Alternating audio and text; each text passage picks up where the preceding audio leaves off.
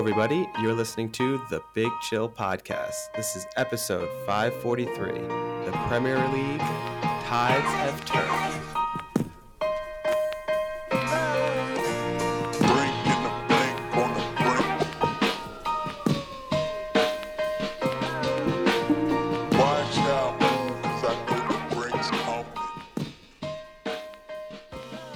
Hello, Big Chillians, and welcome back to the Big Chill Podcast. I'm Frank. Turns over to Eddie. Eddie, how's it going? How's your weekend? Yeah, it was eventful, obviously. Had the Masters, had some good Premier League action, had 2 Blackburn matches in the space of 4 days, so it's been eventful, but enjoyable. The 2 Blackburn matches in 4 days was enjoyable? Well, so we're recording this on Monday. They had the midday kickoff today and drew 2-2 with Huddersfield. They came back from 2-0 down. It was... The second half performance was excellent. And overall, I would say it's one of the most dominant Blackburn performances I've seen. But they just managed to get themselves... it got to the end. There was a moment at which Huddersfield had 2 touches in the Blackburn box and scored 2 goals. And, sometimes you just don't have the rub of the green, but it was enjoyable. And as I said, we spoke about it a few weeks ago. This Blackburn team this season, even if it ends up being an unsuccessful one from a promotion standpoint, I've enjoyed watching them. And sometimes as a supporter, that's all you can ask for. They've made this year of my life better. And that I cannot always say that about the teams and individuals who I get emotionally invested in. Well, we'll have to wait and see in the next few weeks how this turns out, and we'll obviously get into an update as we get closer, because I'm sure they're not going to coast into a playoff run. Statistically, they have the hardest remaining matches of any team in the championship. So it's not looking... They've got a small gap to 7th, but you'd say if things go to form, they will not be making the playoffs. But I remain hopeful, but I am prepared for disappointment. I guess we should, though, go into the Premier League, because we'll go back to the fact that I've been asking you 2 things all year, and one of your predictions the outcome seemed to favor your prediction, while the other one seems to about ready to knock your prediction out of the water. So which one would you want to start with? Look, if we're going to do... Are we really doing the Haaland update on a date? Because, you got to remember, welcome, obviously, to our new listeners. I feel like I have to clarify every time. I was never a Haaland doubter. It's just, was he going to break the single-season goal-scoring record? I thought probably not, and my reasons for it were, I've said it a million times, I thought he would probably miss some time due to injury. I thought City probably wouldn't be in a title race, and so at this stage of the season, he might even be rested for Premier League matches. Obviously, neither of those things have transpired, but so I think we can move on from that topic. So you were wrong on 2 other predictions as well. Is that what you're saying? That he would get injured and that they'd be in cruise control. I would never predict that he'd get injured, but the history of his career would, you expect him to miss some matches, and he's missed a few, but not enough. I say not enough. I don't want him to miss any. But the other thing, the more important thing is, yes, you've asked me throughout the season who will win the title, and I think the pendulum has firmly shifted in Manchester City's favor. I would be genuinely surprised from this position now if Arsenal win the Premier League. That felt like this is the weekend we will look back, and Easter weekend is the weekend that Arsenal lost the Premier League. Yeah, they couldn't quite finish their Easter egg hunt. No, yes, yeah. And that match against Liverpool, one of the best, possibly the best match of the season, one of the best matches in a really long time. Just super enjoyable to watch, end to end. Good football was played, particularly once Liverpool started to get back into it. Arsenal looked like they might run away with it a little bit in the first half, and then once Liverpool got their tails up, it really turned into a good match. But to be 2-0 up and to drop 2 points from Arsenal's perspective, it's just kind of inexcusable. Even though going to Anfield, not an easy place to go to. On paper, it doesn't look like that bad of a result, but contextually, it's not great. And I mean, they Yeah. required a couple of great saves at the end to even escape with that 1 point. Yeah. And that was kind of what I was going to say as a takeaway is you can get a draw at Anfield and feel good about it. Not great, but you can walk out of there feeling good. I do not think they walked out of there at all feeling comfortable or confident. They were hanging on towards the end of that match. And Oh you're yeah, right, no. there's a few really nice saves and a lot more opportunities in the last 30 for Liverpool than there were for Arsenal. Oh, if there had been 5 more minutes, Liverpool win that match. And I mean, the Kanate miss at the end, I mean, it's a great save. It's a combination of a miss and a save, but to not be able to bundle a ball in from a yard out is, you put more blame on the attacking player in that instance than you give credit to the goalkeeper. Um, but the Ramsdale save from the deflected shot just before that was impressive. And look, who knows? Maybe I will be wrong, and maybe you'll look back on those saves and think those were the moments that won Arsenal the Premier League. It That just, 1 point. yeah, I mean, cracks have been, we've discussed it on previous episodes, cracks have been showing for them over the course of the last few weeks, and they are becoming wider and wider. And they just look vulnerable. Whereas City, just as we've seen from City in years past, are having, it's the reverse. It's the snowball effect that's happening with City as this season comes towards an end. And they've got all this momentum and they look like this unstoppable freight train. And you look at City now, I can't see where they're dropping points. And whereas you look at the Arsenal and you kind of think, where do I feel totally certain when we're not dealing with teams right at the bottom of the table? Where am I totally certain that they'll pick up 3 points? And that seems weird to say because they've obviously been winning virtually all of their matches. So I know that the form table doesn't show as if they're struggling. It's just every match with a couple of exceptions. They concede a lot of goals. They kind of have these moments in matches where the match seems to be in the balance, even if they go on to win. And yeah, I just don't feel confident in them. And the interesting thing I'm sure every Arsenal fan will tell you right now, regardless of what happens in the title race, that this season will have been a success. But I think City are potentially 16 matches away from the treble, winning the Premier League, Champions League, FA Cup. If they do that, no one will remember that Arsenal were the feisty team in the Premier League title race for 80, 90, 95, 99% of the season.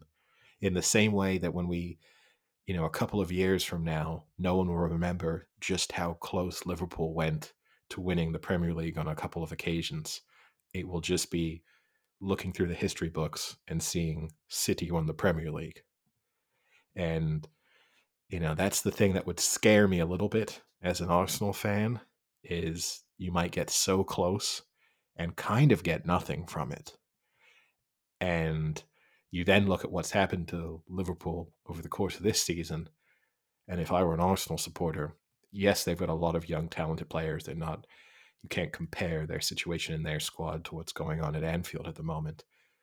But part of me would think it's almost, you see how close Liverpool were last season, and then now they're not even going to be in the top four. And I could see that happening with Arsenal next season as well, because the stars have aligned for them to a certain degree in terms of their results, in terms of players being in perfect form, not having too many injuries. They don't have Champions League football, so they don't have that full burden of European fixtures that they will then have next season. If they were going to have this magical run, it was going to be this year, and next year they could just come back to earth with a bang. Yeah, and in terms of remaining matches, I think you said it. Arsenal definitely have the tougher schedule and fixtures, and particularly their next two matches they should win. I mean, if they are going to finish atop, they have to win. They have to get 6 from their next 2. But then they have City on April 26th, which obviously that match will decide most of this, I think, going forward. But you have City, then followed by Chelsea, Newcastle, and Brighton. So that those are not easy matches at all. And you look at the reverse, City have, besides Arsenal, they have Chelsea, and that's a question mark. Like, are they a scary team to play right now? I don't know, but other than that, you're looking at maybe like Fulham. Like it's not very difficult for City right now. Yeah, they've got the much better running. Yeah. Admittedly, you do have to throw in they've got the Champions League to deal with. Yep. So they're playing Bayern Munich tomorrow, and they've got additional fixtures. They will have, there is some, as big as their squad is, that will have an impact on them, and they just Yeah. have more balls in the air to handle. But Yeah. yeah, they certainly Especially, I have. mean, you have looking at their schedule. You have Champions League the 19th, FA Cup the 22nd, and then Arsenal the 26th. So you're going to have 3 matches in the span of a week there, which I agree. You hopefully with Sheffield, they can, in the FA Cup, they can put some of Yeah, Sheffield United. Yeah, their yeah. I reserves mean, in. But no, that will be their B team against yeah, Sheffield United in the FA Cup semi-final, and their B team will be far too good for Sheffield United. And like, let's be honest, of all the competitions that they're in, they'll happily not win the FA Cup. There's no doubt about that. So I'm not, that is the one that they'll punt if they have to. But yeah, I don't think they're going to be too concerned about having to play an FA Cup semi-final or round when they have to play Arsenal. That's, that may as well be treated like a friendly match almost. and the odds, I guess, are in your favor, eh? They have now switched, and City is favored to win the league Yeah, slightly. they should be. And again, look, if Arsenal beat them, then suddenly everything changes and weird things can happen. And as we have discussed on previous episodes, as much as I say the City snowball effect and what we've seen from them in recent years, it, history prior to this whole period of dominance from City and Liverpool, history would tell you that down like in the final few matches of the Premier League, everyone slips up. So it wouldn't stun me if there's somewhere City drop points where you didn't expect them to. They've dropped points in unexpected places over the course of this season already, but you just think with the end in sight that they'll just have too much for pretty much everyone they play. They look so good at the moment. They're peaking at the right time. And Yeah. that's in all sports. Peaking at the right moment is one of the best things that can happen to you. No one cares who the best team is in week 8 of the NFL, and this is the moment for City when they seem to be playing some of their best football of the season. And on City, speaking of peaking right now, Kevin De Bruyne got his 100th assist, which was the fastest in Premier League history to get 100 assists. I was going to have this be my trivia question, but I feel like you probably already know who the other 4 players over 100 assists are. I don't actually. Oh, I wow. think Okay. So he is the 5th. I think I think I might struggle with this one, to be honest with you. Wow. Okay. All right. Now I'm I know I've excited. done well in quizzes recently, but if I try to think off the top of my head which players are candidates for 100 assists, I'll I thought throw for sure Ryan. you had seen this. No, I'll throw Ryan Giggs in. Yes. Ryan Giggs leads his 162 assists in the Premier League. That's the Yeah, I record. mean, just longevity makes Yes. that one an easy selection. Um, shoot, who else am I going to include? Steven Gerrard. No. Nah, give me the remainder of the names then, because I really don't think I'm going to be able to pull them Lampard, easily. Rooney, and Fabregas. Okay, yeah, yeah. No, I mean, yeah, one of the all-time Premier League greats, and kind of underappreciated at times. It has to be said. I do think because of his lack of international success, I do think there's part of Kevin De Bruyne's career where he doesn't necessarily get the recognition that he always deserves. And I actually think it's one of the interesting elements of City as a whole. And they get credit because they kind of play really as a unit, but the individuals kind of get, until at least maybe this Holland season is the exception, but the individuals kind of get lost in the team success. There's a lot of squad rotation at times, and they've got a lot of really good players. But when you kind of think about this City dynasty that we're probably in the midst of, most of it gets kind of goes down to the unit. Whereas, you'd think of a lot of other great teams in the history of football, like the Barcelona period recently, right, was the Messi period. And, the Cristiano Ronaldo's Real Madrid teams. And City, it's just sort of, well, there's a lot of good players. And Aguero was important at times. Vincent Kompany was important at times. Kevin De Bruyne has been super important, but it's interesting. They don't have that kind of star man. Haaland might change that if he hangs around for long enough. But I guess the other really big talking point from the Premier League this weekend, from that Liverpool Arsenal match, we obviously spoke a couple of times about Mitrovic and the general treatment of officials. And the roles were slightly reversed in that match, where you had linesmen appearing to elbow Robertson in the face. The linesman has now been suspended pending investigation. It's kind of, I think, the football community is pretty divided. I'm of the opinion that I just think officials get so poorly treated that I don't blame them for elbowing someone in the face. It doesn't bother me at all. And I find, in particular, Robertson to be particularly, I think he's very mouthy, and he's one of those players who's often right around the official and probably saying things in ways that cannot be repeated on television. So I kind of feel like he deserves it. And I also wasn't super impressed by his reaction to it. Like, it's not as if he got some haymaker from Lennox Lewis, right? So I get that the linesman has to be suspended, but I hope that this doesn't cause any long-term issues for his career, because I kind of get where he's coming from. It's tough. I mean, you're an official. Like, you have to be able to, you have to be the better person, I think, in all situations, unless it's like a life or death situation and you're being attacked and defending for your life, then yes. But I think you always have to rise above how petty a player can be. So don't I don't love it.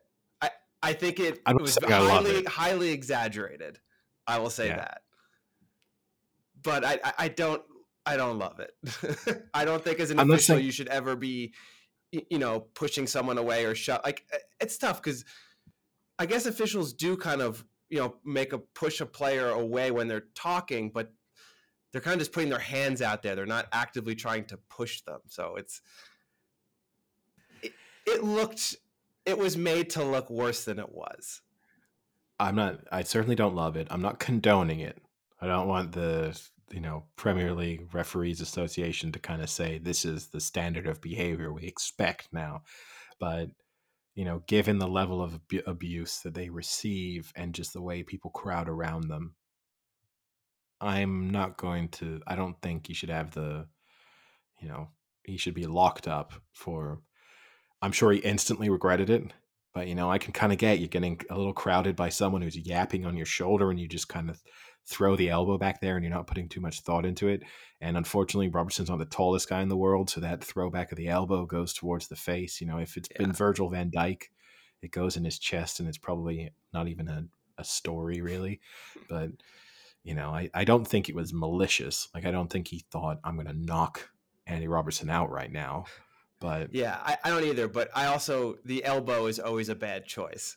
For some reason, I think the elbow to me is a more aggressive act than if you're just pushing someone. Like if you're pushing someone with your hand, it's kind of like a get out of here. But an elbow is kind of like when you want to give someone the business a little bit, you give them a little bit of an elbow.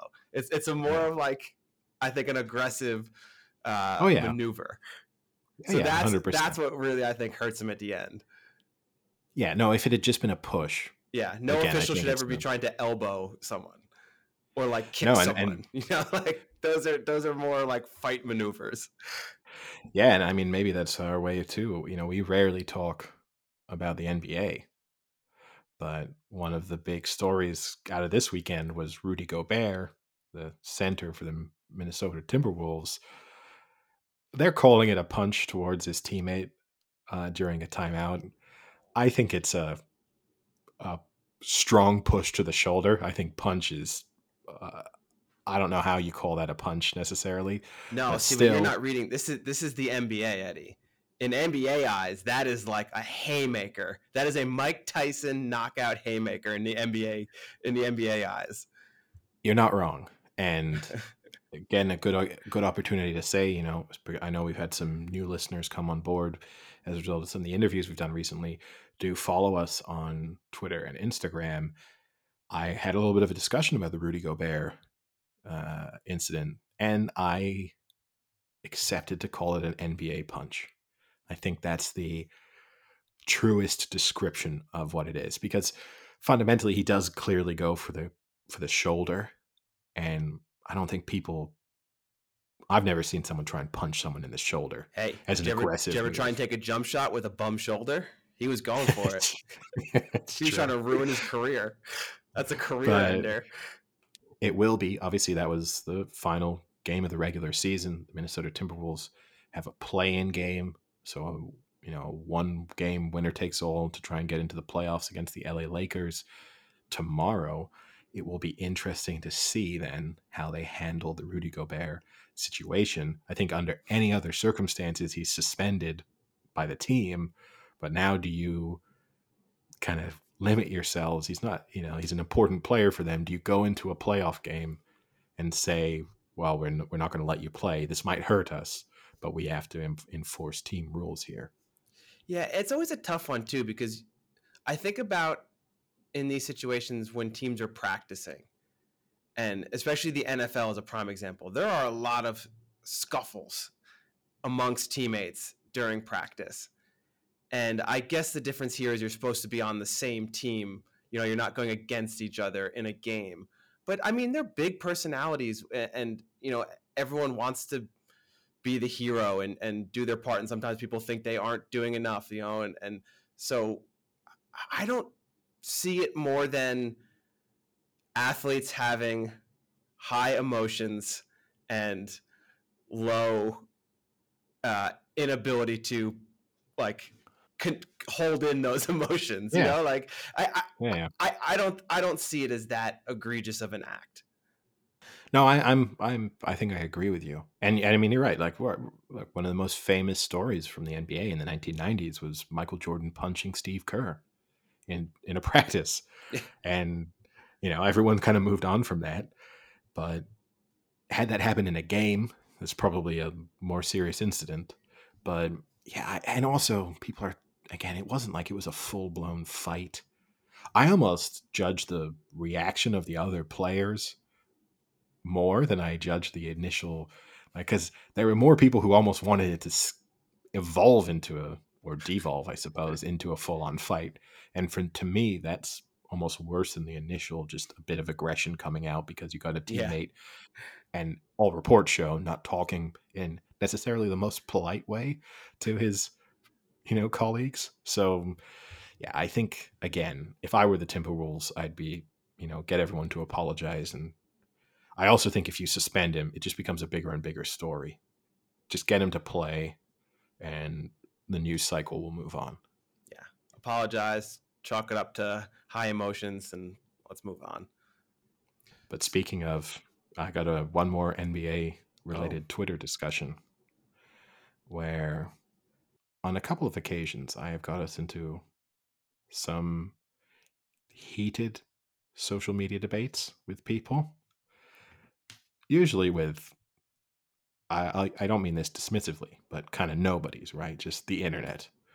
Um, Last night, I got into several quite with heated exchange Stephen A. Smith. with former NBA player Andrew Bogut, Oh, who okay, who has turned himself into something of a I think he'd call himself an unfiltered media presence. I think people okay, can maybe understand everything that is implied by the usage of the term unfiltered. But, he's a big anti vaxxer. He's very critical. He seems to be, if you follow him on social media, I think he thinks the most pressing concern for modern day society is the risk of trans athletes. Now, I don't want us to wade into those debates, but Andrew Bogut is seriously concerned about the impact this could have on our society. And he and I got into a little bit of a discussion about, I don't know if you saw, but Twitter made the decision to label some news media outlets, including NPR, and the BBC, that receive public funding. They labeled them as government affiliated media. Originally, I think they called them government sponsored media, and then they've kind of softened the term. Again, we're not a political podcast. I don't love it because I think you blur the lines then between official, news outlets that are controlled by a government versus some that receive public funding. I think there's a huge difference there between the two. But yeah, he and I got into a big discussion about this, and I was then attacked, or I say the Big Chill podcast was attacked by his wave of supporters who level of insults that you receive when you're getting attacked by people on Twitter. Not not the most sophisticated when it comes to how they target you. And it's a shame because, we once got called the Big Shill podcast, and I actually thought that was at least reasonably clever. No one came up with anything remotely approaching that level of sophistication. I love how I just get lumped into your unable to sleep ramblings through Twitter at 4 a.m. Now I'm just a part of it by being part of this podcast because you no longer have your own Twitter. You just tweet on behalf of the Big Chill podcast. Great. Yeah, it's both of us. And I just vaguely use I or we interchangeably. So yeah, they don't know whether it's me. They don't know whether it's you, unless, of course, they listen to the podcast. But Andrew Bogut did say that he hopes that our 4 listeners enjoy our show. So that's an endorsement from Andrew Bogut. Nice. I told him he should check it out because we receive no government funding. So we're just the kind of media outlet he should want to listen to. That was the worst insult? Oh no, I mean, there's a lot of snowflakes that were thrown around. Most of them got called simps quite a lot. Told to Nice. cry. Okay. It was a lot. I mean, this is a there was a lot of comments that got thrown our way. Uh, just got called stupid. That was pretty common theme. Communists. I called that a few times, which was interesting. I don't think I said anything. Didn't really say anything vaguely political, to be perfectly honest with you. Intellectual spastics. That was, I guess, Ooh, kind of a good one. it's a Yeah. good pub quiz name. Yeah, yes. Maybe we should rename the podcast the Intellectual Spastics. But yeah, it was quite interesting, and it's like being on the schoolyard. Like, it's very childish name calling, but it's as if they feel like they're really coming up with something clever. And I didn't fire back with anything remotely insulting. I'm always very careful in those situations, but eventually Andrew Bogut told me that he would no longer engage with us because of the name calling, but implying that it was us that was doing it, Oh, or me, I guess. Yeah. But yeah, Andrew Bogut, not a fan of the Big Chill podcast. wow. At least he's no longer engaging. Well, he is, actually. He kept going after that, but Oh, did he? I mean, I think I'll say this. He probably will never listen to it, but we got him hooked on Twitter. I think I can get Andrew Bogut to respond whenever I want now. How many times can you say that about a former NBA champion? Just his phone will see a notification and he'll be right back at us. Wonderful. There you go. We might have to have you relinquish your Twitter ramblings. Hey, at least someone's putting it. Again, look, again, another great reason to follow us on social media, because you will occasionally get to just sit back and watch some interesting Twitter exchanges, and maybe with surprising celebrities. I would say he would, if he listened, he'd be all over you for being anti-American, but he is Australian, so I don't know if he's also. Maybe this is a common bond you guys could have. Maybe you're both anti-American. It's true. We got to try. Yeah, we should try and find some common ground at some Yeah, point. that could be We'll it. try and get. Maybe we'll try and get him on for a little love session, and so we can become best pals. But I mean, I guess should we? The big sports story of the weekend was the Masters. Obviously, Yeah. should we witnessed Brooks Koepka have one of the biggest meltdowns on a Sunday at a major in recent time. Although, you know, today I thought about it. I was trying to think, what have there been worse? You know, and I went back and looked, and there have been worse actually. And it's interesting.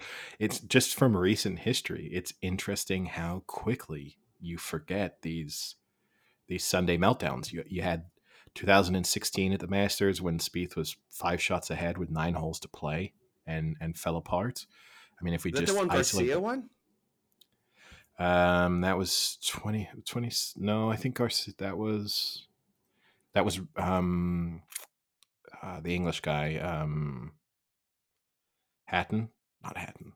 Uh, Garcia was afterwards. Ricky Hatton? I don't think he won the No, no. Masters, just U.S. Open. uh, 2011 at the Masters as well. McIlroy had a 4-shot lead at the start of the final round and blew it. So, you've got in the last 10, 11 years, you've got some big Masters collapses. And then there's a few others. Dustin Johnson at the 2015 U.S. Open, where he had a relatively easy putt to win it and didn't. But yeah, it was still, in the end, I felt, I don't want to use the term pathetic, like to insult Brooks Koepka, because I don't mean it in that sense, but it kind of was pathetic to watch just him. Like Jon Rahm in the end has won comfortably, and he played good golf. But at the same time, Jon Rahm didn't do anything spectacular to win. He just didn't mess up, and Brooks Koepka did everything possible to give away his lead and then take himself out of contention and take all pressure off Jon Rahm down the stretch. Yeah, I mean, Rahm shot 3 under, which is a good score, but it's nothing crazy. It's not like Spieth and Mickelson who are shooting like 7 under. Yeah. Mickelson, No, there who were some. the lowest There, round ever recorded for someone over 50. yeah, there were low scores on the day. Like it was Yeah. the conditions were perfect.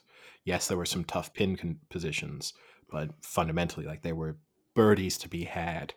Yeah. So for Kepka to finish 3 over on the round, it was, and then you tie it. You kind of had to add in as part of that Sunday experience, him finishing off his round 3 on Sunday. He wasn't spectacular in that either, so it just made the whole image look worse.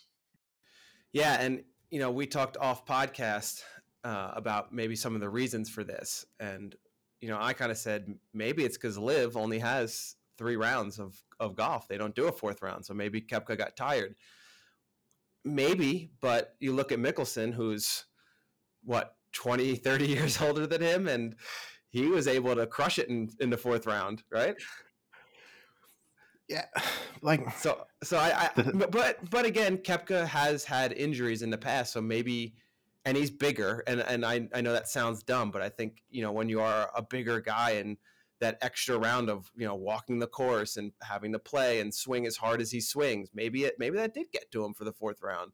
I mean, he doesn't think so. He thinks it's The only comment he had was the tremendously slow play, which was an issue and was quite annoying, and I'll give him that. Yeah, But Patrick Rahm also had Kentley. it.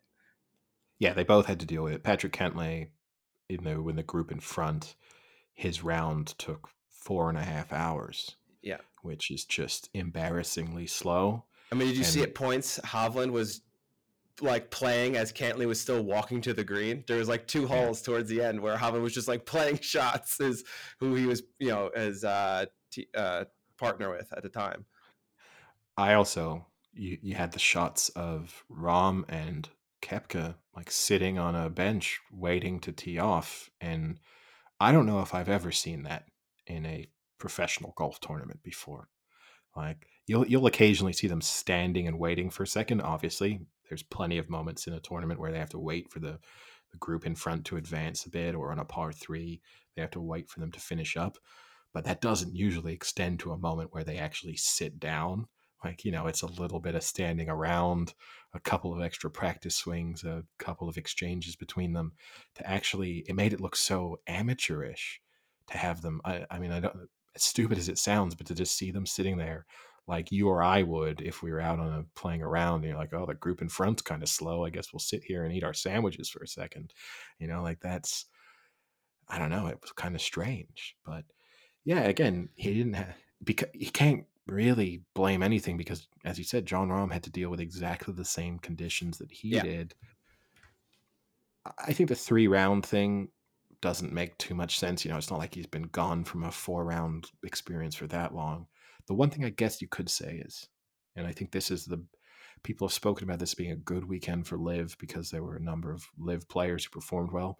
I don't think it really matters because the players who performed well from the Live Golf Tour are all recognized good golfers. It's not like some unknown player from the Live Tour suddenly produced some extraordinary performance in a major.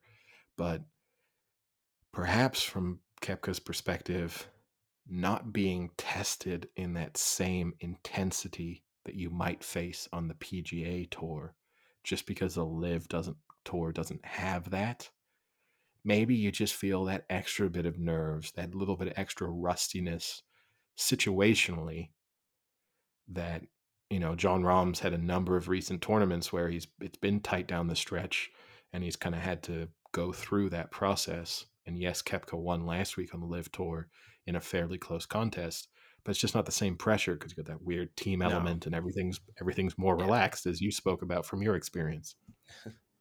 Yeah, for sure. I definitely think that's part of it. Even when it's close competition, who are the other competitors? A lot of more often than not, it's not going to be a top 10 player. Whereas in the PGA Tour, it most likely is going to be another top 10 player that's, pushing for the final round with you. Yeah, and you just have to think, does he care anyway? Like, does he care if he wins the Live event in Tucson or not? He's already got the massive paycheck. That team is doing well enough that he's going to pick up extra money over the course of the year. Like, so whether you win or finish third or finish eighth or finish ninth, like, do you ultimately care? Probably not. Whereas you have to care when you're in the Masters. Like, it's too significant to not. But it was it was a little bit of a shame. We spoke going into it, obviously, that the one thing we wanted was a close final round. And for 12, 13 holes on Sunday, you got that. But then it just became a procession for Jon Rahm. Like, it became clear, oh, unless he collapses, and I mean more physically than anything else in these final 3 or 4 holes, like he just has to finish at this point. Like, it'd be, and it gets so. I've got a couple. I know you have some Masters gripes. I've got a couple. Oof. I'm going to start with one, which is it's less of a Masters gripe, and this could piss off the golf community. One of the things that annoys me, I think amateur golfers should get prize money. I know that there's people be like, well, then they should lose their amateur status and all that. But like, Goner, that these aren't real amateurs, right? They are getting supplied equipment, they're getting deals, they're playing in college, they might have their NIL deals. Like, we're not talking about true amateurs in any respect here. And I think if you play in a tournament like this, you should be eligible to receive prize money. It's not like you're signing a contract. I think to me, you maintain amateur status if you're not kind of signing consistent, true professional terms. So that's just with Sam Bennett's nice performance over the weekend. It was at one point looked like he was in the running to win it. I just feel like it's sort of stupid that he doesn't get to win any money from his good Masters performance. Well, I guess the issue would be for college eligibility. But we got NIL deals. We got people making millions of but dollars a what you year. don't have is you don't have college basketball players who, go in the summer and go play in the European League for a couple 100,000 and come back and play more college. You don't have that. But that's not feasible, right? So golf is kind of unique in that it allows this possibility of playing in some of the most prestigious professional events whilst being a college player. Like there's, I guess maybe the closest thing you could come to it is athletics, track and field events and stuff where you could be a collegiate athlete and be competing on the, on the kind of And they world do. scene. And I think the same, you should be able to get, if you turn up to a track event and in the summer and win, like if you go to the Olympics, it'd be like going to the Olympics almost and be like, well, we're not even going to give you your gold medal because that's worth money, right? Like that would be, you'd no longer be an amateur if we give you that, because you could sell it.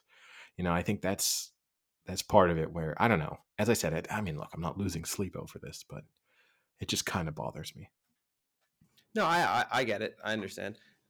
What about a compromise where it gets put in a bank account and when he turns Oh, professional, he gets the money?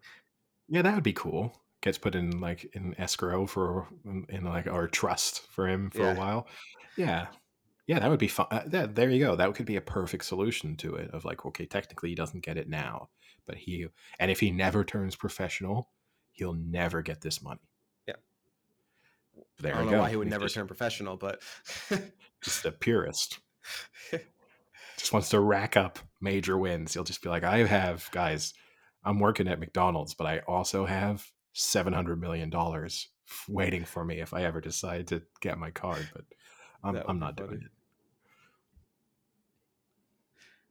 Yeah, my biggest gripe, we've talked about this a lot off podcast, and it's been, I think, a gripe of many people on many platforms, is the TV rights and just what they're airing and when they're airing it.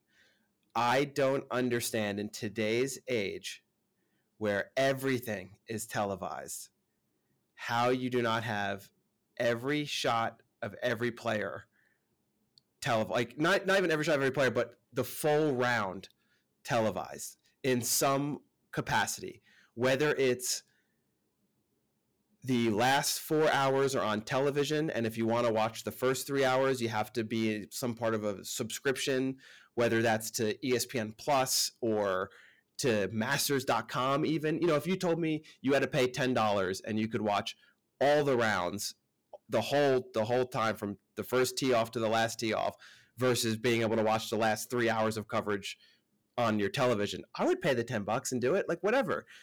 But what's crazy is that they actually do film it. They just don't show it.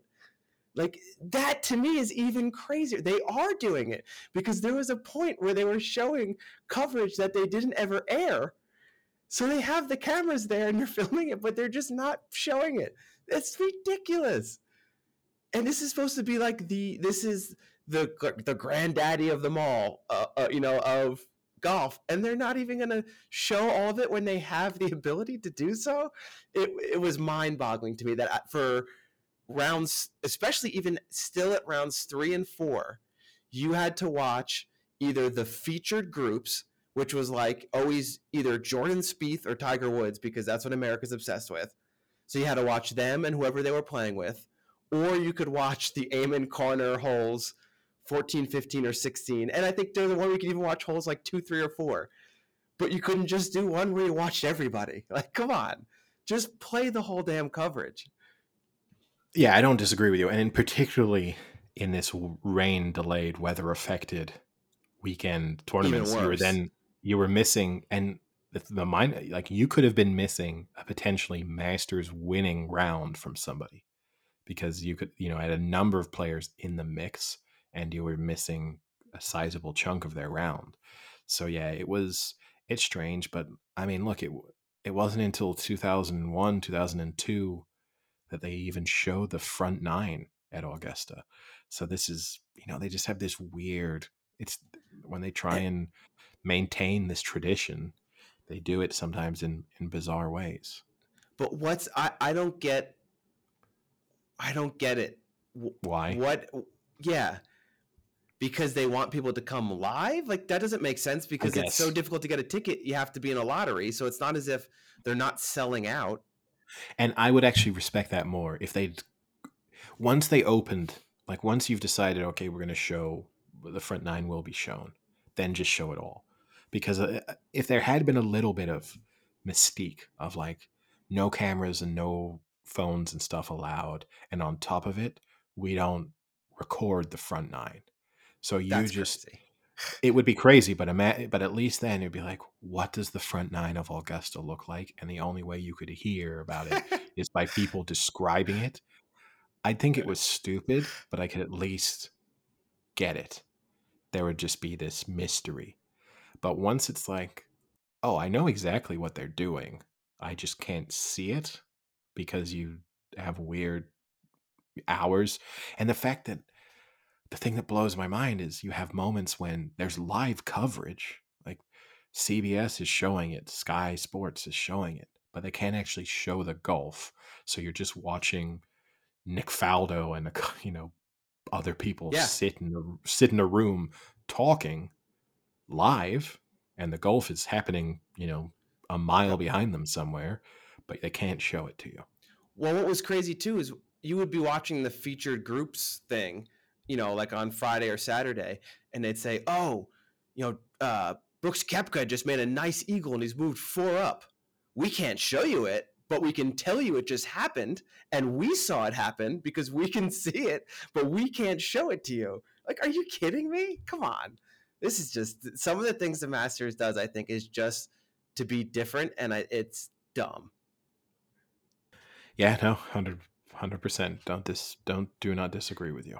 And I mean, like, the other thing too is, we were talking about this as well.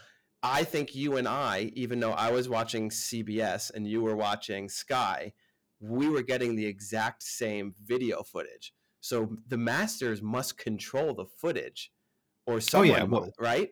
Which is crazy because they're deciding who to even show. Because there was a point where they kept showing Fred Couples, who was 7 over, and I had to watch every shot yeah. Fred Couples took. Yeah. Like, what the hell do Here's I the care? What am I here's watching to see if he's going to die at mid putt? Is that what I'm looking for? here's what bothered me with the Fred Couples thing. It's not live, right? Like when they're cutting to Fred Couples, it's happened 30 Yeah, seconds to 5 minutes ago, so they know the outcome. Don't show me a Fred Couple. He's 7 over par. Don't show me a Fred Couples birdie putt that he then misses, and we watch him tap in. Like yeah, it's not even. Oh, maybe he will make it. He's not made it. So why show it to me? Why go? Hey, just so you must see here that Fred Couples missed a 8 foot birdie putt. You gotta see it, and he's still 7 under. And if he can somehow in these final 3 holes hit 3 consecutive holes in one, he still wouldn't be in the running to win the Masters. Like that's I didn't get it. And I also made the comment that they, like, apparently they love Jordan Spieth, and it just so happened Spieth ended up having an amazing round, and it was worth showing. But there was a point where Spieth was 12, 13 shots back, and they're showing him like hit a second shot on a layup in a par five, and it's like, why are you showing me this? I don't need to see Jordan Spieth lay up on a par five. yeah. No, it's the players that they choose to cover relentlessly, and like we discussed it, Victor Hovland, who is genuinely in contention, barely being shown. We were missing entire holes of Victor Hovland's, and this was after he kind of made a charge towards the Yep. back end of his third round and was doing okay at the start of his fourth round. Was 3 shots off the lead, Yeah. and you're not. Instead, you're watching Jordan Spieth. Yeah. And there was even a point where on one of the par fives, he had hit it into the bunker and then had to like just chip out like 30 yards. And then on the par five on his third shot, he took a wood and drove it to the green. And they were like, oh, he's going to have that for eagle. Like, oh, he could move right back in. And then, at least this is the American broadcast. And then about 30 seconds later, they're like, oh, wait, I think that wasn't his second shot. It was his third. Yes. I don't Yeah. know why it was his third, but it was. It's like, yeah, because you don't fucking show it. Because Yeah. instead, I'm watching Fred Couples tap in a double bogey. Yeah. Now it's a slightly frustrating experience, but it was nice to see Jon Rahm win. I think he kind of came into this tournament right with the big three of Rahm, Scheffler, McIlroy. McIlroy obviously was never in it, missed the cut. Scheffler was never seriously in it, and then Jon Rahm was always there or thereabouts. Kind of gives Jon Rahm the edge, maybe, in the discussion of who the best golfer in the world at the moment is. It takes him to world number one in the rankings, but I don't know how meaningful that necessarily is, and kind of the like title belt concept. But I'd say even though it's only his second major, I think he did as a result become the first European to have won the US Open and the Masters. That surprises me. Like you just feel like there must be many more, but it seems like the Europeans either win the US Open like Rory McIlroy or win the Masters like Nick Faldo, but don't manage to do both. So puts Rahm in unique territory. But yeah, it's good to see.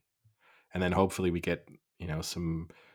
The thing that I hope now is you get a couple more majors where we get to see two of those big three kind of go toe to toe with each other. Because you don't want to keep seeing like, oh, Scheffler won this one, Rahm missed the cut, McIlroy was 7 back, and then next one, McIlroy won this one, Scheffler missed the cut, Rahm was 5 back. You want to see it to really feel like a rivalry develops amongst at least two of them. We need to have them final pairing at some point, really going straight at it head to head. Yeah, that'd be cool. The last Masters fact I have is I don't know if you saw the merchandise fact of what they sell at the Masters. Did you see this? No, I didn't see anything relating to that. So they just redid the like clubhouse section where they sell all of the Masters related apparel. It's like this brand new huge room now that they can sell. So they did $70 million in sales this weekend. That for the week, sorry, for the whole week. So 10 million a day, and they're open 10 hours a day, which means they were selling $1 million worth of Masters apparel an hour. That is crazy to think about how much merchandise they're going through, and how much they must have in stock for that week is crazy, and how overpriced most of the stuff probably is. Yeah, I mean, that's where they're smart, right? Because the only place you can buy Masters stuff is at the Masters. Like they Yep. don't sell anything online. Nope. Like that's where they are kind of intelligent. But yeah, I will say, I mean, when I went to the Ryder Cup too, you just see like they just had a huge 10, and they must have been churning out. I mean, I don't know what the turnover was there, but it's probably somewhat comparable. And yeah, people just snapping up 150 euro, $150 polos, that are it's just a basic Nike polo with a badge stuck on it, and people, I must have it. I must have it so that I can go and play a round of golf and people know that I went to the Masters. Because once they see that hat or that t-shirt or that polo or that, windbreaker, they'll know I went to Augusta. Didn't you get a shirt from the Ryder Cup, Eddie? I did, but it's different, right? Because no, but I mean, that's different because you can buy a Ryder Cup shirt online. So that doesn't mean like someone sees you in a Ryder Cup shirt, they don't necessarily instantly think you went to the Ryder Cup. But the Augusta thing, it's true. Whenever I've been around someone who has it, you do have to say to them like, "Oh, you've been to the Masters." Like it does get people into awkward situations, because I had one person who I asked, and then it was like, no, I had a friend who went to the Masters. They bought this for me, which is still, I mean, it's cool, right? I guess, but it doesn't make it, you're setting yourself up for just disappointing the people who are seeing it. But then maybe moving away from the Masters and maybe back to social media. I don't know if you saw a little bit of NFL talk with the NFL draft not too far away. There's a little bit of social media heat in the direction of Kentucky quarterback Will Levis. Levis, not Levi's. Levis. Did you see any of this? He has two No. strange What's food what's he got? food A, food habits. oh, okay. So he eats bananas without peeling the skins. So he literally just bites bananas. But does he actually eat the skin or he spits the skin out? No, he eats everything. He just eats the whole thing. Oh boy. Doesn't peel it. Just and th- th- these two things, the bananas only came to light because he's recorded himself eating them. Like it's so this is on his own social media where and not as a prank. And he also puts mayonnaise in his coffee. Oh. I mean, and I've heard of mayo on watermelon, but mayo and coffee, that's and just. it's not like a little squirt. He puts a couple teaspoons of mayonnaise in his coffee, stirs it in. Well, I mean, you have the people who put butter in their coffee, but And mayo it's is not. egg based. It's egg and oil based, and that's just a little weird. Yeah, I would have expected it to sort of separate more than it does, Yeah. and it doesn't. It kind of stirs in when you see him do it. It's a And little what's the lumpy. reasoning? He just likes it. Do you need a reason? Yeah, I, has he I, tried I mean that. oat milk or something? I mean this genuinely, and I'm not trying to say this for the dumb first take discussion topic. Would you draft someone who puts mayonnaise in their coffee? Like, I don't think I would hire, if I interviewed someone for a job and I said to them, do you want like coffee or tea or water? And they said, yeah, coffee, please. And then asked for some mayonnaise and proceeded to put mayonnaise in and stir it. I don't think they're getting that job. No matter how qualified or impressive they are in every other aspect, I think I would instantly see that as such a huge red flag that I would assume there's more weird stuff to come. And saying when you're talking about having a quarterback who's going to be the leader of your team, kind of drive the chemistry and the, you know, invite the, that culture, to think that that guy is also putting mayonnaise in his coffee, I don't think I would trust it. I mean, what's he scoring on the Wonderlic test? Who knows? Might not, they might not. They may have seen him put the mayonnaise in the coffee. They didn't even give him the Wonderlic test. They were like, "We don't even have to bother with this." I don't I don't think I care. There could be a lot worse things that he could do that would stop me from drafting him. But athletes are weird, especially nowadays. I mean, I I bet you if you asked around, there are just as weird things going on in the NFL right now with athletes. I mean, look at Tom Brady. I mean, his eating habits are almost just as crazy, and he's a goat.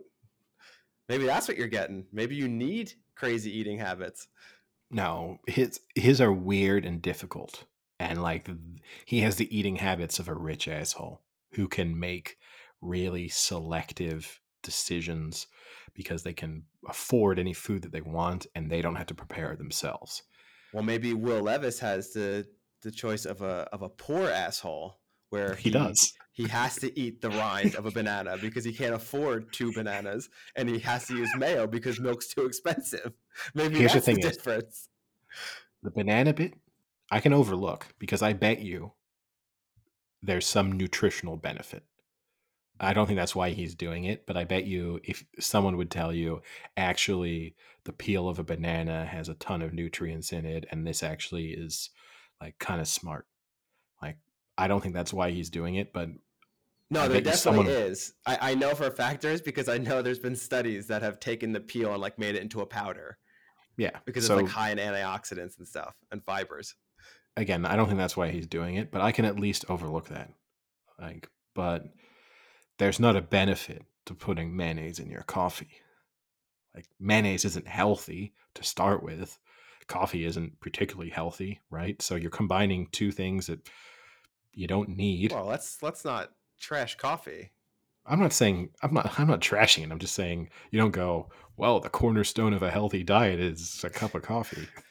You know, like, No, but you do say a cup of coffee with mayo. yeah, that pushes it over the edge. But yeah, I would that's like to know why. Like, does it? I'm kind of almost interested to see what it tastes like. Does it make it smoother? Does it like? Is it kind of like milk? Does it make it richer? Is it for the mouthfeel because of the oils? so he has gone on he's on record saying why this happened. And he said it started as it was he and his girlfriend before a game on a Friday. They got their coffees. There was no cream, no sugar, but just a bottle of mayonnaise. She made a joke saying, "Do you think people are supposed to put this in their coffee?" And he said, "Maybe, let's try it out." And then he liked it. Oh, the things we do for love. I mean, yeah, it would be an issue for me. I would, as I said, I don't think I'm hiring that guy. Now, a little bit of other NBA talk quickly with the playoffs coming. And there's been a huge debate over the course of this season as to who the MVP would be. And some of it got a little bit controversial with some racial discussion with Embiid versus Jokic and some accusations that some members of the media were racist for wanting to vote for Jokic as a white player over Embiid. Uh, Neither of those players really commented on that discussion. However, Embiid recently was asked how he became such a reliable mid-range shooter and also has a pretty good shot from three-point range, unusual certainly historically for a big man. And he said, "So I'm chilling one night and I go on YouTube and I'm thinking about I'm going to figure this shooting thing out, and I go to the search box and I type in how to shoot three-pointers. I say nah. How to shoot good form? I say nah." And then a light bulb went off, man. He I says typed what? in what? He says nah No, that's what he or says. no. It's literally nah, is the verbatim quote. And then he said, then the light bulb went off, man. I typed in the magic words, white people shooting three-pointers. And now I'm fine with that. We always talk about how, and he said, listen, I know it's a stereotype, but have you ever seen a normal 30-year-old white guy shoot a three-pointer? That elbow is tucked, the knees are bent, the follow through is perfect. Always. In America, there's always an older white guy wearing Everlast sweat shorts at the court. That guy, always a problem. His jumper is always wet. And I get it, but I would be interested. It's one of those interesting moments, right? Where you can say that and everyone kind of laughs. It's a little bit funny. If you had all reverse that with someone being like, I searched for black people doing this, Asian people doing this, and that's how I became good, your career is over. Yeah, very true. Not much more to comment there. And there's good reason for that. I'm not trying to say, oh, why can't we say it too? I'm not, that's not my point. But it just is interesting that you can have an NBA player saying that and everyone just thinks amusing anecdote versus career ending comment. I mean, also though, what disrespect to a lot of black three pointers, 3-point shooters. Shooters. Three I mean, pointers. I mean, look, yes. Reggie Miller, Steph Curry. Like these are two of the greatest of all time. Yeah, I mean, well, look, probably the two greatest shooters of all time are Klay Thompson and Steph Curry. I mean, both mixed race, but yeah, you certainly not white guys.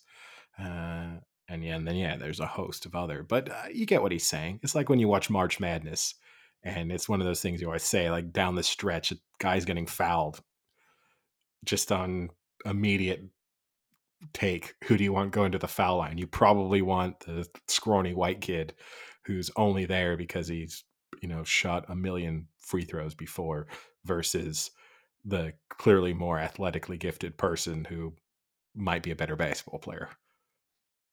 Anyway, I'm going to not get myself canceled. Wow, we definitely might have to take away your Twitter privileges. Or we're going to see a huge surge. Yeah, on that, anything else from the world of sport? I know we got maybe a quick Ted Lasso catch up to do from the most recent episode. Oh, there's a look of panic in your eyes. Have you I not don't know if watched I've. Ted Lasso? Oh, I did. I think I did. It was a But while ago. yeah, we're nearly a week old now. But Yes. anything else from sport that you want to discuss? Um, Not that I can think of. I know we don't talk about hockey, but Connor McDavid had 150 points, first time since Mario Lemieux in '95, so almost 30 years. Cool.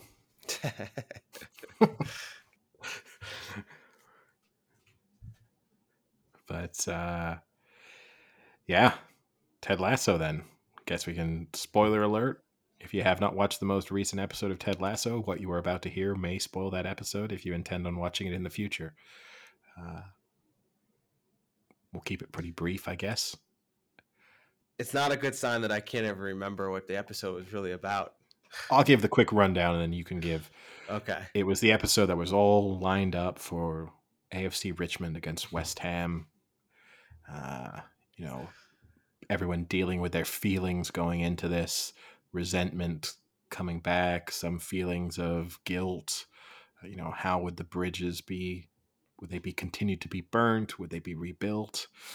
And in the end, the match did not go well for AFC Richmond. A comically embarrassing defeat with unclear how many players sent off. I think it was minimum 3, possibly 4. Just, Who knows? yeah, devolved into just a joke of a football match. And yeah, and seemingly the thing that bothered me a little bit about it, we don't have to go into, but the fact that then afterwards it was like, uh-oh, the season now is in peril. This is one match.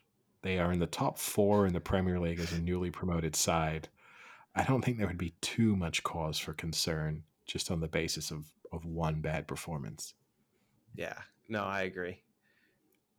I I what I'm just not liking about this is I don't like the way they have Nate portrayed. There is no it's not, it's so unrealistic how in one scene he's spitting against the floor and then ripping into Ted Lasso and how much he hates him, and then 2 weeks later he genuinely feels like he wants to, like apologize and make amends. Like it's not that black. Like they're making it so drastic on both ends that this isn't a real human anymore. He's like a cartoon. Yeah, also, are West Ham paying him? Because he had the whole thing with the car, which I can get. You don't instantly buy yourself a new car, and there are plenty of, like, N'Golo Kante famously was driving an old car for ages as a Leicester and Chelsea player. So there's people who just don't care about cars and not something they're going to upgrade. So that I can overlook. But he's also still in this same dingy apartment. When they cut to the scene of him like playing Yeah, Subbuteo, preparing for it, like maybe even living with his parents almost. This guy, even if he's a poorly paid Premier League manager, he's on a fairly big salary. yeah. Ted Lasso's got a nice place. Well, kind of. Even Ted Lasso's apartment is a little. I mean, Ted Lasso's living in like I guess a 2-bedroom apartment because his son comes and stays with him, but like a very I think it's under. nice. Don't get me wrong. If you or I were offered that apartment in Richmond, a nice area, yeah, that's not a cheap apartment, but that's like a normal person nice apartment. Again, he's a Premier League manager, former college coach, head coach. So he's been earning good money for a while. You'd think he'd be in something a little bit nicer. And here's another one I have. Why is he picking up the lunches for his staff? He's an absolute prick. Yeah, that's inconsistent. Apart from the fact that he is obsessed with impressing the girl at that restaurant, Yeah. and you can see it's building. I mean, this is and it maybe will be wrong, but it's clearly building. I'm guessing towards them having some kind of relationship because she's like the guy. She's the person who it's implied sort of sees through the facade of the steely Premier League manager, but also But you know found what's him behind that facade, semi-endearing. Eddie? A prick, an absolute asshole. That's what I don't get, because what they've shown you is in last year, his like when you went down into his raw emotions, he was an enormous asshole. Oh yeah, no, That's the person he was. So like that's what I don't like about this is that they're now kind of heel turning to be like, no, he's a really like thoughtful, nice, caring person inside, but he's putting up this facade of being a jerk. It's like, no, it's the opposite. In season 2, when he broke down and he was as raw as you get, that emotion was not nice or kind. It was I absolutely hate and despise you, and I'm so vindictive, I'm gonna rip a sign in half. well, yeah, and try and make out with one of my colleagues' girlfriends, Yeah. spit everywhere. Yeah. Yeah, Yeah. You no, can't be a you're right. thoughtful, nice, caring person and spit on a mirror. Those two don't add up.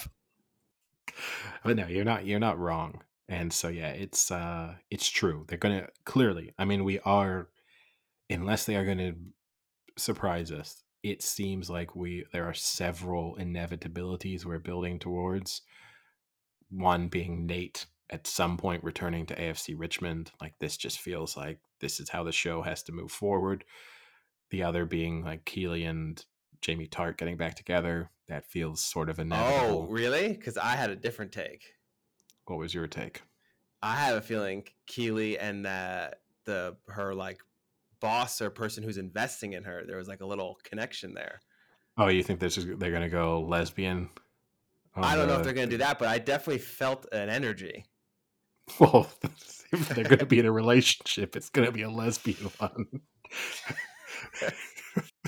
Otherwise, it gets super complicated. And look, I'm also gonna say this. One of our criticisms, they introduced this huge plot point of the gay teammate, the gay team member, previous episode. This episode, there was one moment when he made a comment about Zava being his or something, which was kind of a callback to the joke about him wanting to sleep with him or whatever, when they made the homophobic jokes. But aside from that, that plot line not progressed at all. And it's just like, this is the thing. There's too many storylines going on simultaneously. And I don't know if I care about any of them. I don't know if I care that much about Ted Lasso and his family, his sponge of a son, his wife, who seems like honestly a piece of shit. Like she's slept with their marriage counselor and just lost all interest in their marriage just because he moved away for a job for a while, and she didn't want to move there. I guess Well, like no, there's no, they were already. I think they were already separated. they were. I don't think they were initially Yeah, set. I yeah. think they were. No, I because think because they they were. were in a marriage council thing. I think they were kind of already separated. I don't think they were set. I think they were not going through a good patch. I thought the implication was this is part of the reason why I took the job was to give her distance. Right? Wasn't that what Maybe, he but said? they made the official separation during the course of the show, because that was season 1. That was like a moment when he was like, "No, now my marriage is over." Yeah. So again, she doesn't come across as great to me. The kid, I mean, like I'm not losing any sleep over that kid if I'm him. Like, I would be happy to not have to engage in those cardboard conversations. And then everything else, I don't really care about Keely's business. Yeah, I this don't has been a care. stupid plot line. Like that other character they've introduced. I don't. I don't. The only funny line from that is when Roy said it's nice to put a name to the hair. That's been the only worthwhile reason for having her there You love for that that one line. joke. I love that That's joke. two podcasts you've had to bring that joke up. But yeah, no, there's just so many storylines and it's just too many characters. And then there's characters who were significant before who kind of aren't anymore. I'm sure there will be again, but like Danny, just a passenger so far in the series. And I know that part of it will be they're going to try and give everyone sufficient screen time that they come out of the like Ted Lasso experience having really boosted their career. And you can tell there's that sort of ensemble commitment to providing everyone with that chance to shine.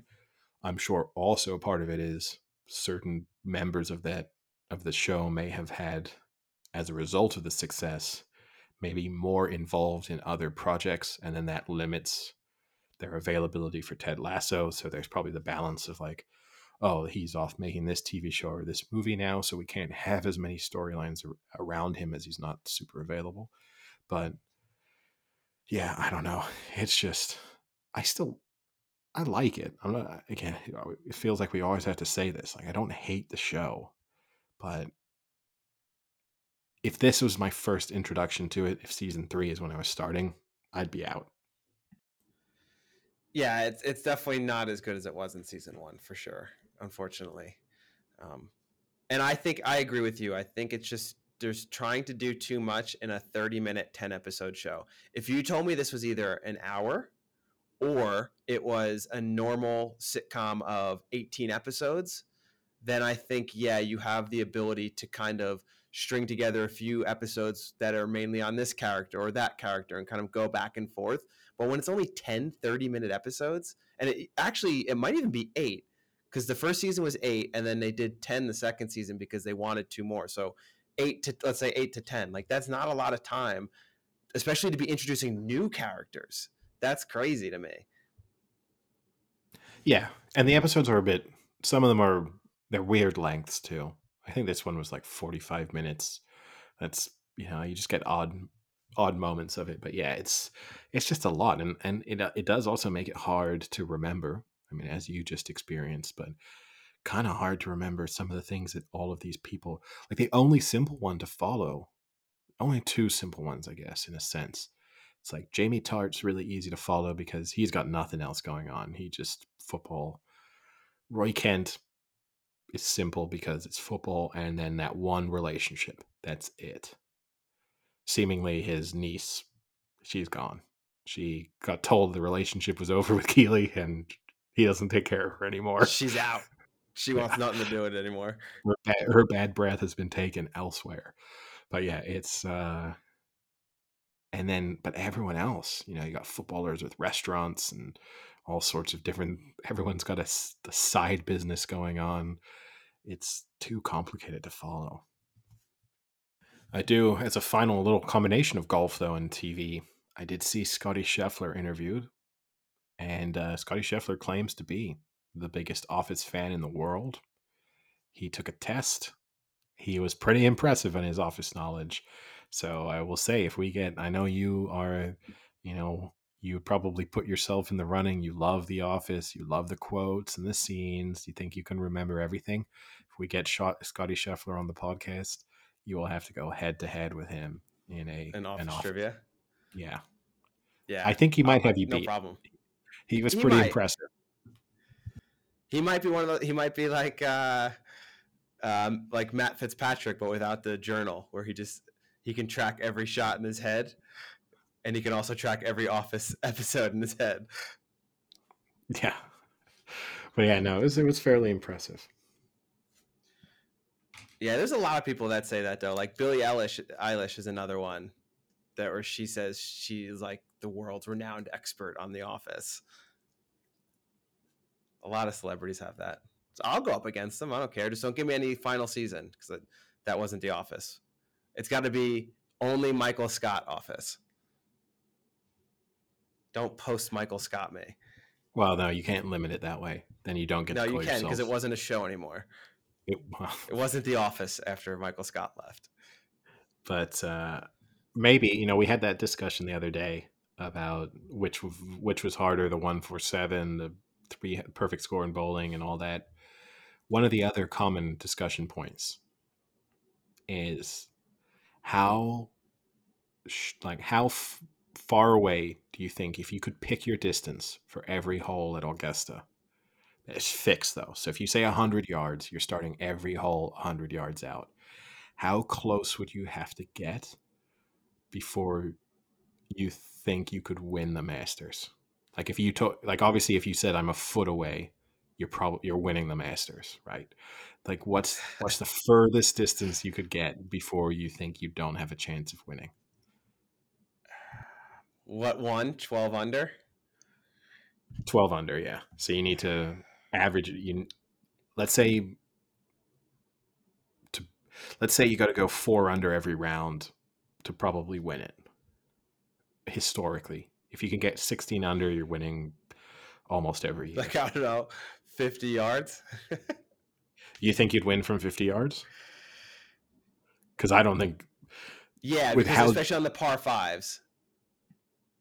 On the par fives, that's giving me at least an eagle opportunity. well, yeah, it's giving you an eagle opportunity, but then think like those greens are so tough, right? Those So greens are pretty tough. from 50 yards, you're gonna miss the green sometimes because you're right, because that's just gonna happen. Oh, but if I play it right, I don't go for the pin. I So go to where just like I'm like almost like I'm lag putting, but like lag swinging. yeah, but you still then so say with your tactic, you're 50 yards out, and you're just gonna put yourself in the heart of the green. Right in the middle of the green every You're time. gonna, you're gonna leave yourself a 40-foot putt on rapid greens, Yeah, tons of hope to three putt. so that gets you a birdie on a par 5, which they're getting anyway on most of the par 5s. So you're not winning that hole. Like there's no But that advantage puts me from 4 under. yeah. Well, assuming you then par the rest of them, you sure you're gonna par every par 3 from 50 yards out? I think for the par threes that I bogey, I can equal that with a birdie on a par 4 I from think 50 50 yards out. yards. I think 50 yards is outrageously confident. I don't think it's that confident. You just have to I have a gotta good be. short game. I got soft I hands. I gotta be honest. I think to be totally like confident I could win, like life on the line. I've got to be on the green to start with. I think. Oh, that's crazy. Out of all of your predictions, this is too far the other way. Now you're trying to compensate. You've read the Twitter and you're like, "Oh crap, people think I'm a big bullshitter. I'm going to throw out a scenario. I'm going to wait to see what Frank says, and I'm going to go the other way and make me seem really really realistic to a fault." I just I wouldn't say this about every golf tournament, but the Masters, when you just see how quick those greens are, how challenging those greens are, I just think if I put myself 50 yards away and I'm putting myself on the green, I'm gonna have moments. I'm gonna have tons of moments where I try and chip on and the ball just rolls back to my feet. I'm gonna get a bogey, double bogey, probably every round, and then that means I'm not gonna win. And so, like, I'll put it this way: I'm not. Even if you put me on the green, I know I'm gonna get a bogey sometimes, just because of the challenge of some of those putts. So, like, if you're telling me I could start on the green and I'm probably still getting a bogey occasionally, like, I'm obviously not saying 10 feet away, but 50 feet? yeah, 50 feet I'm winning. 50 yards, I don't think I'm winning. I think you could win 50 yards. Oh. The tough part would be, can I place it anywhere I want for that 50 yards? You're on the because there are fairway. some okay, You but don't get to like you don't get to tactically. You don't get to like yeah, line that could up. make it a little tougher because there are some holes where there is some danger. Yes. No. You don't get to like a tee box is going to be constructed for you in that like a golf course designer in a sense is going to make the hole playable. Okay, then let me From there. drop it to 45 yards. So like if there's water around the Yeah, green, you don't get to go, well, let me put myself 50, like I'm actually going to play it from 50 yards away, but technically in I mean, I like did win our mini golf challenge, so my short game is solid. yes, then that is how Jon Rahm warmed up for the Masters this year. Yeah, he went to a really fancy putt putt. Yeah, busy week, but good weekend. Yeah. All right. Well, I guess that's all we got. I'll talk to you later. See ya. Cheerio.